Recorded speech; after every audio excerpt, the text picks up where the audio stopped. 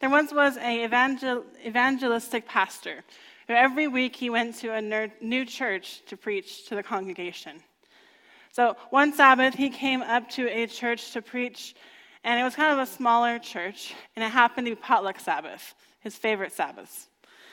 And so he comes walking into the church, and the elders approach him saying, "Welcome, we're so glad you are here today. We cannot wait to hear your message."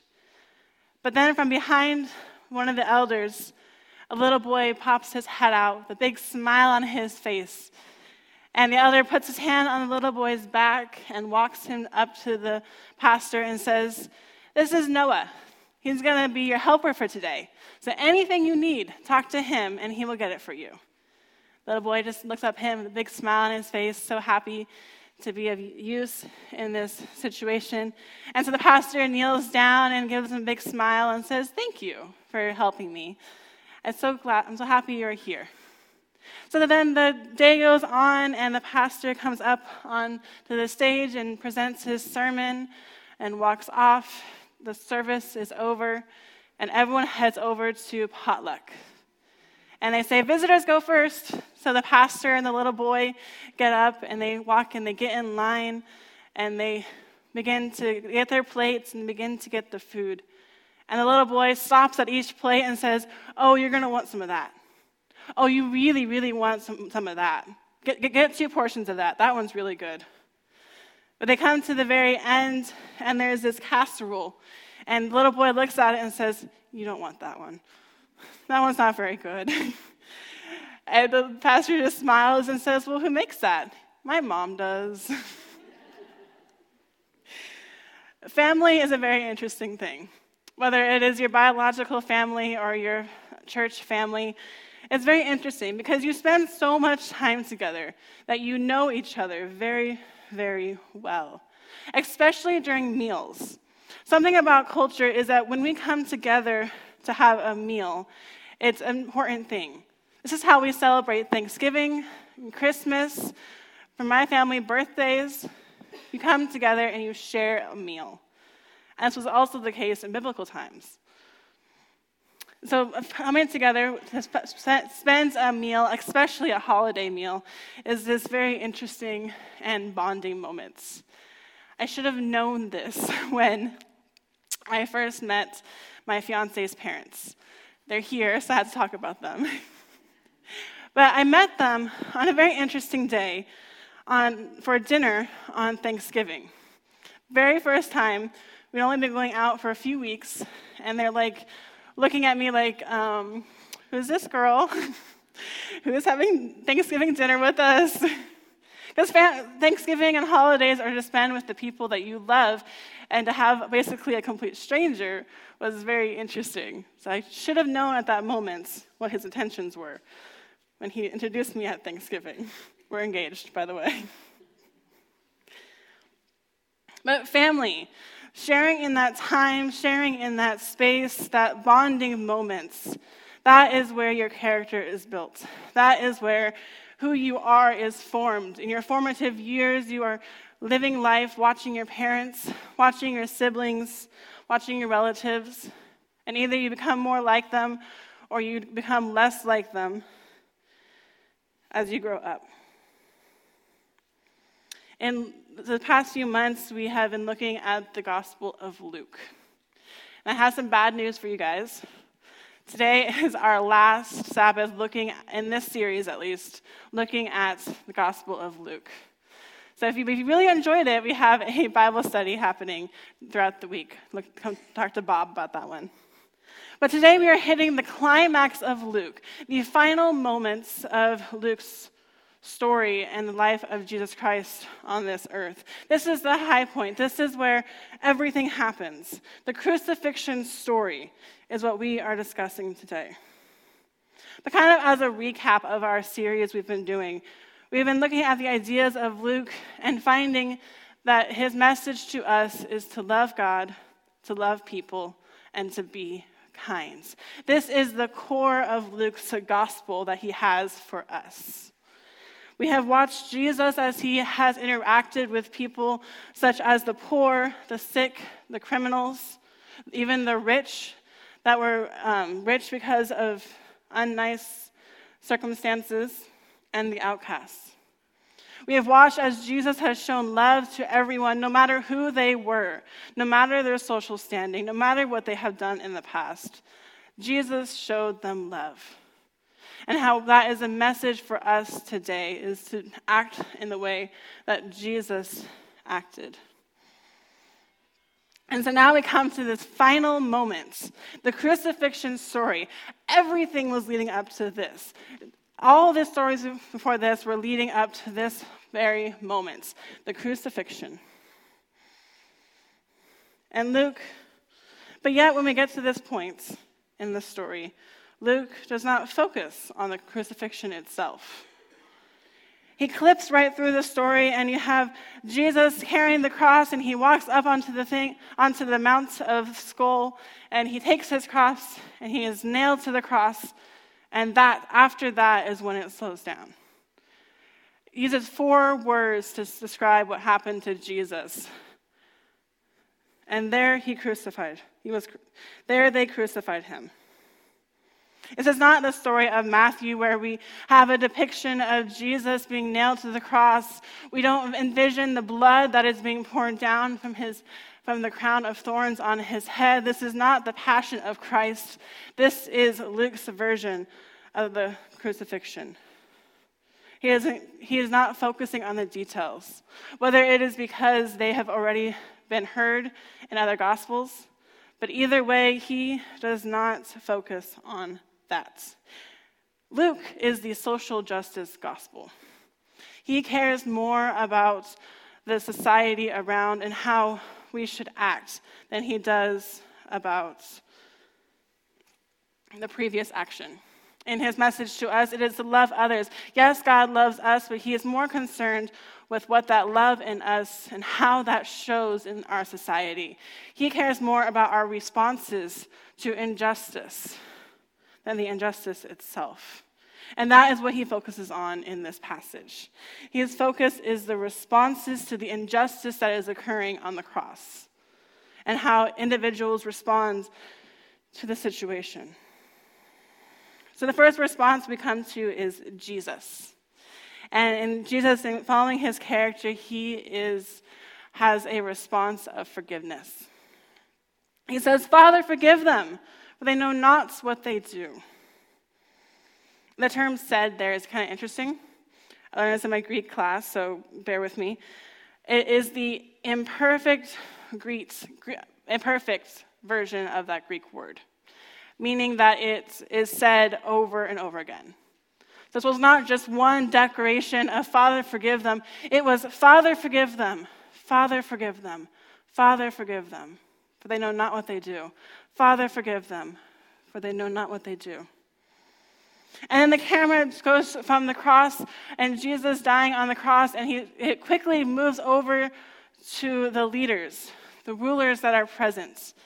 As they're moving, you quickly see them casting lots, fulfilling prophecy. But Luke doesn't stop there and doesn't dive into that. He focuses in on the next response of those present to the cross, the rulers.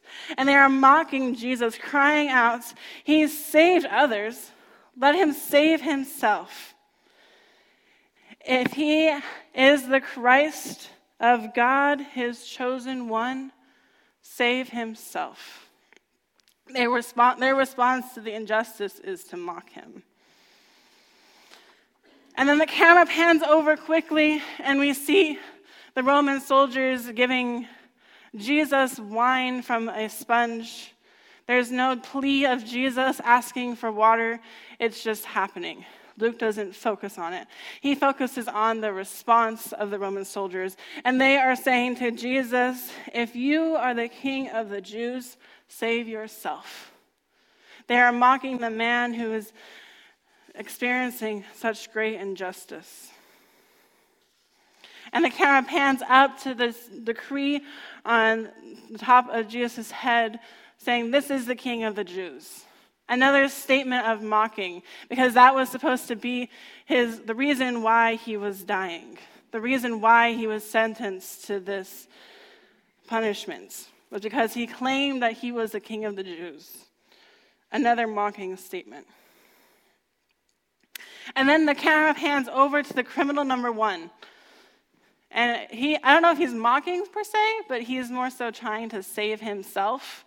He's more concerned about his own salvation than anyone else. And he says to Jesus, "Are you not the Christ? Save yourself and us." Response of wanting to save his own back. But then we come to the response of criminal number 2. And he's got a beautiful response, powerful response of just wanting to be known and loved by God. He says, "Do you not fear God, since you are under the same sentence of condemnation? And we indeed justly, for we are receiving the due reward of our deeds. But this man has done nothing wrong." And he turns to Jesus and he says, "Jesus, remember me when you come into your kingdom." He knows his faults. He knows why he is there. He claims himself that he deserves death. But he is not worried about saving himself. He is not worried about getting off the cross. All he is worried about is that Jesus remembers him. He knows somehow the plan that is in process. He knows what is happening here, and he just wants to be remembered and loved by God. That's all his concern is. Jesus, in this moment, gives a sentence of forgiveness to everyone on the scene. But it's not after they are requesting forgiveness. It's not after they say, "Oh, we're sorry, what we did was wrong." It is while they are in sin. Jesus forgives them. "Father, forgive them. Father, forgive them." He gives them this prayer. And the fact is, all of them need it. Even the criminal who responded in this beautiful way, they are all in need of Christ's forgiveness. And he gives it to them. Through the sweat, through the blood, the thorns and the nails, the mockery and the humiliation, the burning love of God is still present in Christ Jesus, even in his darkest moments. Even in this mistreatment of Jesus, even in his darkest moments. And the funny thing is that in this mistreatment of Jesus, they are expressing the character of Jesus by saying, "Save yourself if you could." We know he can, but he is not going to, because Jesus didn't come to this earth to save himself. He didn't come here just to experience life the way that we lived it. He came here to be our Savior, to be our Redeemer, to forgive us of our sins. And so no, he's not going to save himself, because that's not in his character. He lived a life of service to the rest of the world in everything he did. And this is his final act of service before his death. So Jesus says, "Forgive them." But the question we can ask is, who is them that he's referring to? Is it Pilate? The one who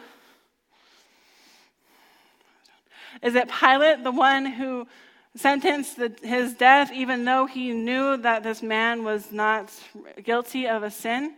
Is it the Roman soldiers, the one who actually nailed him to the cross, sentencing him to death? Is it the religious leaders who let politics and everything else around him get in the way, and they were afraid that he would wreck their status quo, so they put him on a cross? Is it the crowd? The crowd that once followed him, once chanted his name and said, "Jesus, we're so glad you are here." Those same chants turned to crucify him, crucify him. We want his blood. Give us back the murderer and kill the innocent man. Are these the thems that Jesus is passing forgiveness on? The one who caused this great injustice? This is the good news of the gospel. This is the good news of Luke. This is the good news of Matthew and of John and of Mark. that even in his darkest moments, Jesus declares forgiveness to all of them. Even the ones that, including the ones that cause injustice, the ones that are complacent to injustice, the ones that are just following the way of society, and so they say that injustice is okay because they're just following the crowd. But yet that burning fire of God's love is still burning. It is burning for all of them, and it is burning for all of us. Because the fact is, we live in the shadow of that cross. We come to the foot of the cross because we are just like those that are around, those are in the presence. We are in need of forgiveness.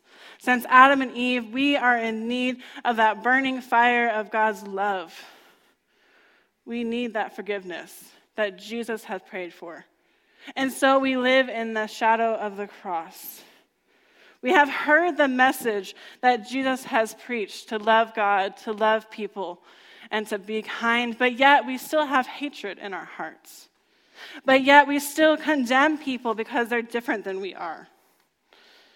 But yet we are still uncomfortable by those that are not like us. But yet we still argue with our neighbors, our fellow church members. Yet we still get mad at the people who cut us off on the freeway as we are driving. Fact is, we slip up. We put up with the injustice that is in our world. It's a part of our nature. We fail constantly. And we do not know what we are doing. Father, forgive them, for they know not what they do. We don't know what we're doing. We were never meant to know what we were doing. We were meant to trust in God's definition of good and evil. But yet Adam and Eve decided to say, no, we got this, God. We're going to figure it out for ourselves. And they ate from that tree. They ate the fruits, causing all of that happens afterwards. We don't know what we are doing. Adam and Eve, Noah, Abraham, David, Paul, you, me, and everyone else.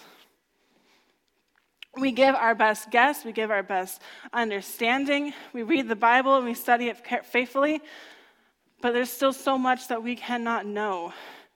And I think that's an amen, because that leaves us trusting in God when we don't have the answers. That leaves us trusting in the one who does have the answers. God knows this, that he knows that we have these shortcomings. And so he sent his son to die for our shortcomings. He sent his son to forgive us of this so that we can still be with him. That is the goal of all of this. Because this is not a guilt sermon. This is not a sermon where I'm saying you should feel bad for everything you do wrong, and every time you slip up, you're a terrible person.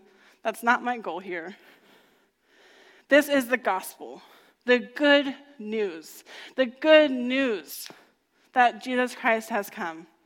We're going into Christmas season where we will focus on this. That is the good news that Jesus Christ came. It is the good news that Jesus Christ lived his life, showing us a glimpse of the life that God wants for us, a glimpse of the character of God. And the good news that Jesus died for our sins, forgiving us as he did it. Father, forgive them. They know not what they do. And the second part of this good news, after the forgiveness, is the response that Jesus has to the criminal. The criminal asked to be remembered.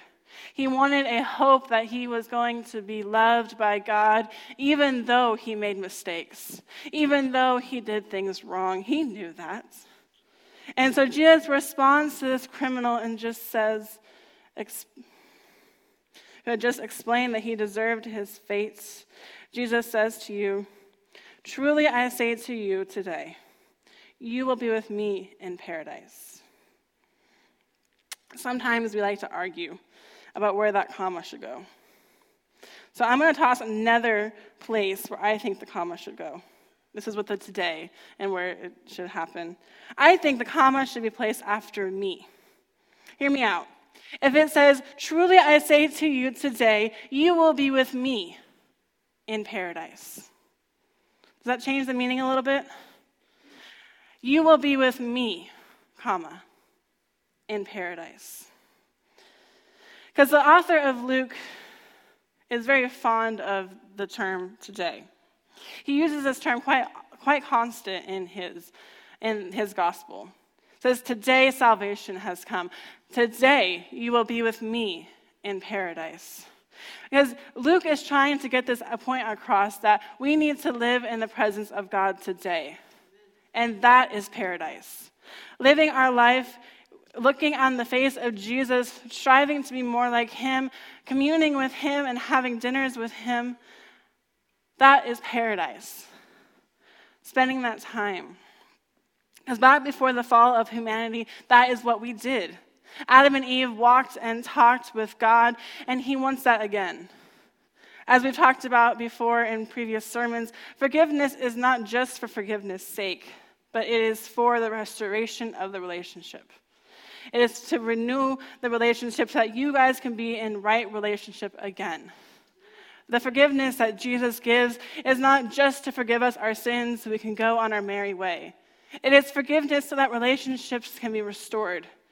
Because the fire of God's love for us burns today. The fire of God's love burns for us, and he wants us to be with him, even though we've made mistakes. Even though our sins placed him on the cross, he wants to be with us. We were in right relationship with him, and we are meant to be in that relationship again. We are meant to live in the kingdom of God today. Today, tomorrow, and the rest of our lives, and throughout all eternity, God wants us to live in his kingdom. And his kingdom looks like love. His kingdom looks like love for God and respecting him. And his kingdom looks like justice. Justice for the ones that have been mistreated by society. Justice for the ones who have been mistreated because of their gender, because of their race, because of whatever things we as a world think is less than. But that is not of God. God calls for us to love one another. And that is living in the kingdom of God. That is where he wants us to live today. So let us go as we live our lives and live in the kingdom. Live in the presence. Remembering that the cross redeemed our sins so we can restore the relationship with him. And so let's let that love permeate through all of us and show it to the rest of the world that we love God, love people, and let's be kind.